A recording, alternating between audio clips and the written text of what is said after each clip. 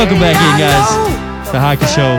We're going to the Man Advantage, and we're heading to the phones. Colorado's biggest and best live hockey radio show right here with JJ and Ryan. We're bringing on Jesse Granger of The Athletic. Jesse, thanks for joining us again.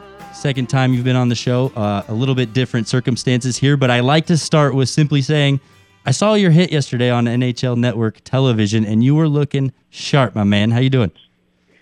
Thank you. I appreciate it. I'm doing great. How are you guys? I'm good. And not only were you looking sharp, but you had your Wi-Fi on point. Your sound was good, which is kind of a rarity when you see those interviews. So good on you for that. I know that's out of your control, but it was good stuff.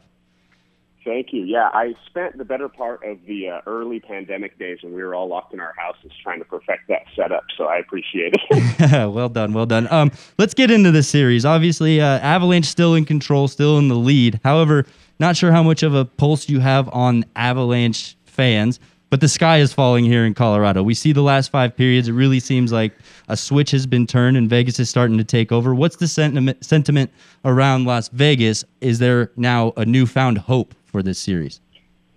Yeah, I mean, to me, that's the greatest part about the Stanley Cup playoffs is how quickly the narrative can shift in one game, one goal. It's great. I remember just in the first round, the Golden Knights had gone up to Minnesota, a place they'd never won before, and they smoked the Wild off the ice 2 games in a row to take a 3-1 lead. They're coming back to Vegas with a chance to close it out. Everything seemed gravy, and it seemed like the series is over. And then the Wild win 1 game, and suddenly the sky's falling, and they were forced to a Game 7. And now we're seeing kind of the opposite in this series.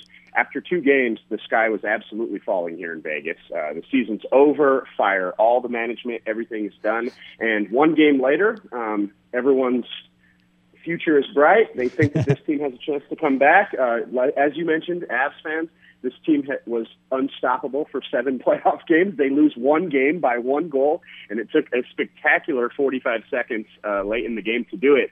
I think the overreactions are warranted. That's what makes hockey so great. But yeah, there's a lot of optimism in Vegas, a lot more than there was yesterday.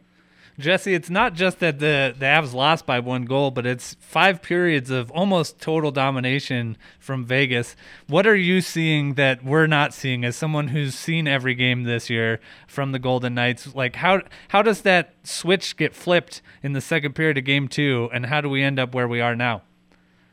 Yeah, I think, to be honest, I didn't expect the Golden Knights to dominate possession the way they have over these last 5 periods, but I think these last 2 games have looked a lot more like what we expected. They look a lot more like what we saw in the regular season when these teams played each other 8 times, and that is really close back-and-forth hockey. And I think the Golden Knights are doing a much better job after Game 1 of tightening the gaps. I think in Game 1 they were obviously they mentioned they were a little tired from that first series, and I think they were a little timid and not, I don't want to use the word afraid, but something like that of the Avalanche speed and especially that top line, and they really backed off. And what that ended up doing was it gave them so much time and space to think. And if you give guys like McKinnon and Rantanen all the time to think, they're going to make plays that are unstoppable for the goalie. And that's what they did in that first game.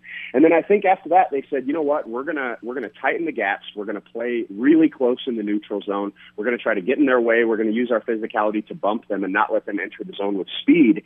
And that's given Colorado problems. I expect them to make adjustments. The players are too good not to. And it's going to be interesting to see once Colorado adjusts to this tight checking game that the Golden Knights are playing in the neutral zone, what Game 4 looks like. Speaking of adjustments in a tight checking game, maybe the pivotal decision for Coach Peter DeBoer is coming for Game 4, and that is, do you put Ryan Reeves back in this lineup? Yeah, it certainly is a big decision. If it were me, I would not put Ryan Reeves back in the lineup. Pete DeBoer really values Ryan Reeves and that enforcer role that he brings, so I'm not sure what he's going to do. But if you look at the game, I mean, I thought the turning point in Game 2 was really the Golden Knights' 4th line. Keegan Kolesar came in for Ryan Reeves. He plays a much more possession game. He's not quite as physical as Reeves, but he's better at moving the puck.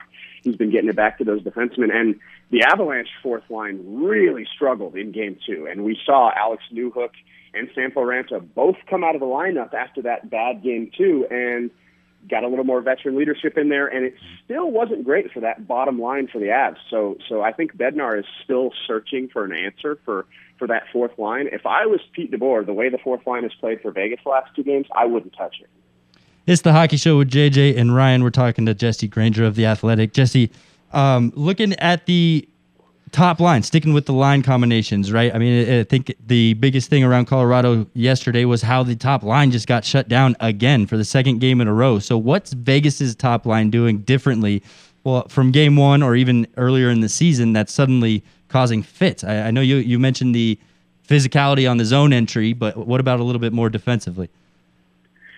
Yeah, well, it's been kind of a change in who's playing against them. In those first two games when Colorado had the last change, the Golden Knights mostly played their second line against that McKinnon line, which is the line of Karlsson, Marchessault, and Smith, and they're smaller, faster guys. To be honest, I see why Pete DeBoer kind of started the series with those guys against them, because they have more speed. They don't have the speed of Nathan McKinnon, but they closer to his speed to try to hang with them, and that McKinnon line just eviscerated them. Since then, they've kind of switched to putting that top line of Mark Stone, Max Pacioretty, and Chandler Stevenson on them, and they, instead of trying to skate with them, like we mentioned, they're using that physicality. And Mark Stone and Max Pacioretty are both skillful scorers, but also they're power forwards. They're bigger, stronger than most of those guys. I mean, McKinnon's a truck, but they can use their physicality to bump him, slow him down, and in the defensive zone, they're just sticking on him the entire time. He has no time and space to work, and I think the shift in mentality from trying to skate with that line rather than now we're not going to be able to skate with them. Let's just try to knock them off their rhythm. And to be honest, the best thing that line has done against the McKinnon line is they've had the puck the whole time. If you're defending against Nathan McKinnon for 10 minutes a game, you're going to give up goals. He's too good to defend well enough for that long. So I think the best thing they've done is simply not let him have the puck. Well, speaking of Mark Stone, he's the guy I was talking about earlier, and I was heaping praise on him on the show and on Twitter as a guy I just haven't had the opportunity to see a lot until he came to Vegas.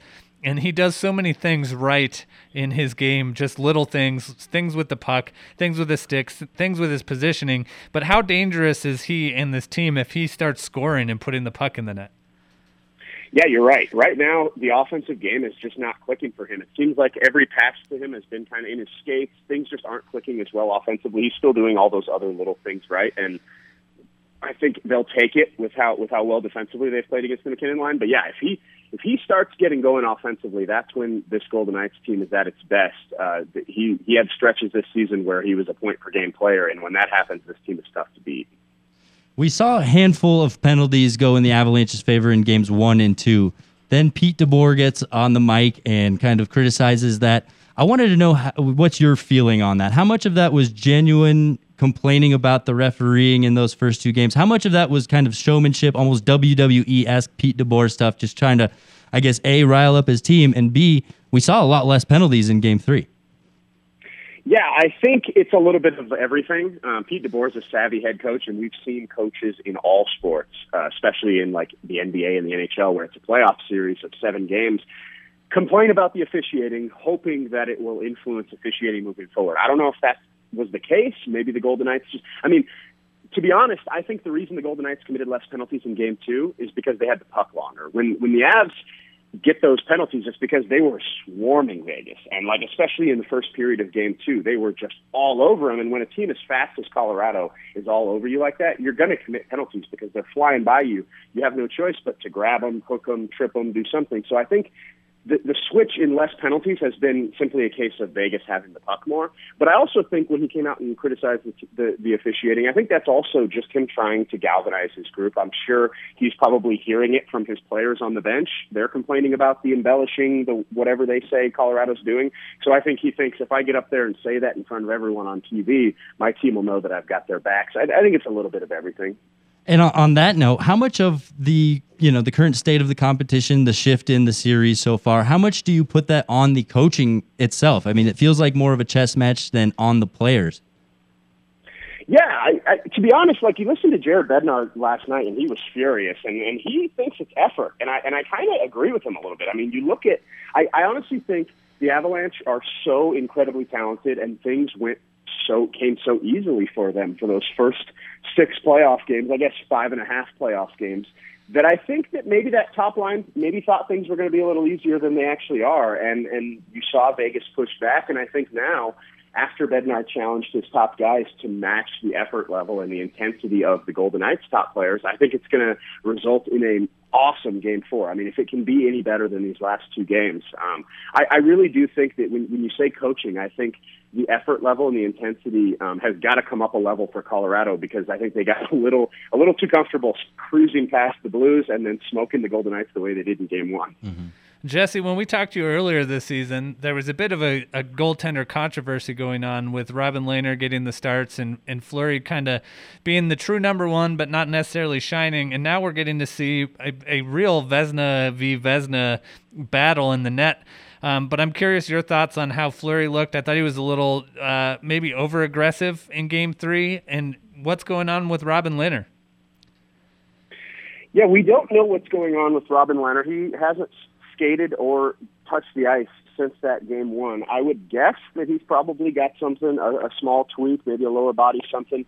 It wouldn't surprise me if he tweaked a muscle, because the guy hadn't played a game in a month, and then he goes out there and it's an absolute shooting gallery. I think Colorado fired everything they had at him. So I'm guessing he's probably got something going on, but they haven't given us much of an update. In terms of Fleury, I think, he maybe was a little over-aggressive in Game 3, but to be honest, that's just his style. He's going to do that. You're going to have to live with that. Sometimes he gives up goals because he's a little further out of his crease than he should be, but at the same time, he'll bail you out with a couple spectacular saves for that same reason, that same aggression. So, he's sharp. I think he and Robin Lehner are both really good goalies, but in my opinion, Fleury's style is a better matchup for this fast Colorado team that gets the goalie moving horizontally better than anyone in the league. I mean, Colorado, they just complete so many of those seam passes through the heart of the defense that forces your goalie to lunge from one side of the crease to the other, and that's kind of Fleury's specialty. He's not going to stop them all, but I think he's going to get a piece of more of those than most goalies will. So we're seeing this is what he's got to do. I think he still has another gear to hit in this series. He hasn't been at his best, but he's been very good, and he's going to have to be good for Vegas to hang with Colorado in this series.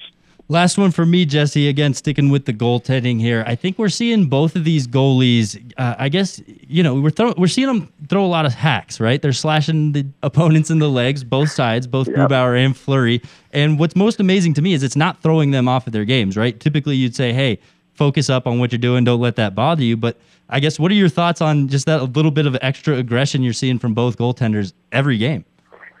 Yeah, that's two veteran guys protecting their crease. They want these players to know, you come in here, you try to whack at the glove, trying to get a late rebound or something, I'm going to give you something back. I love it. And I think if it was a younger goal, to be honest, I've seen Nedeljkovic in Carolina. I watched that series from afar, and he is the most aggressive goalie I've ever seen in terms of clearing out his crease. He's hitting guys in the back of the head while the play is going on. And I like that, but at the same time, a young goalie like him, I think you can get overzealous with that, and you can put yourself out of position. Whereas two goalies like Philip Grubauer and Marc-Andre Fleury, these guys have been around for so long. They've been in so many playoff battles. They know what they're doing. I love seeing the goalies with a little more aggression like that, and like I said, with these two, you can trust that it's not going to get them off their game. Great stuff, Jesse. Thanks so much, as always, for hanging out with us, and let's enjoy the rest of the series here, huh? Yeah, thanks for having me. It should be great. Absolutely. Take care, Jesse. There you have it, Jesse Granger of The Athletic. Funny to me how we end on that goalie conversation, because my first thought, too, is how we saw Marc-Andre Fleury take a whack at Tyson Joe's helmet just loose there. My thing is, everybody loved it when he did it last night, right? If that were Jordan Binnington slapping at somebody's helmet, how do you think the public receives it? Oh, man. It's all game circumstances, right? But like NBC pointed out, he went up to the helmet and the crowd just went nuts. So he's like, showmanship. Are you not entertained? Let's go. Well, that'll do it here for the Man Advantage on the Hockey Show. We'll be right back for the Mixed Bag Skate to break down any and everything we want in the hockey world. So stick around through the break. JJ Jerez, Ryan Bolding, Danny Bailey behind the glass. BRB.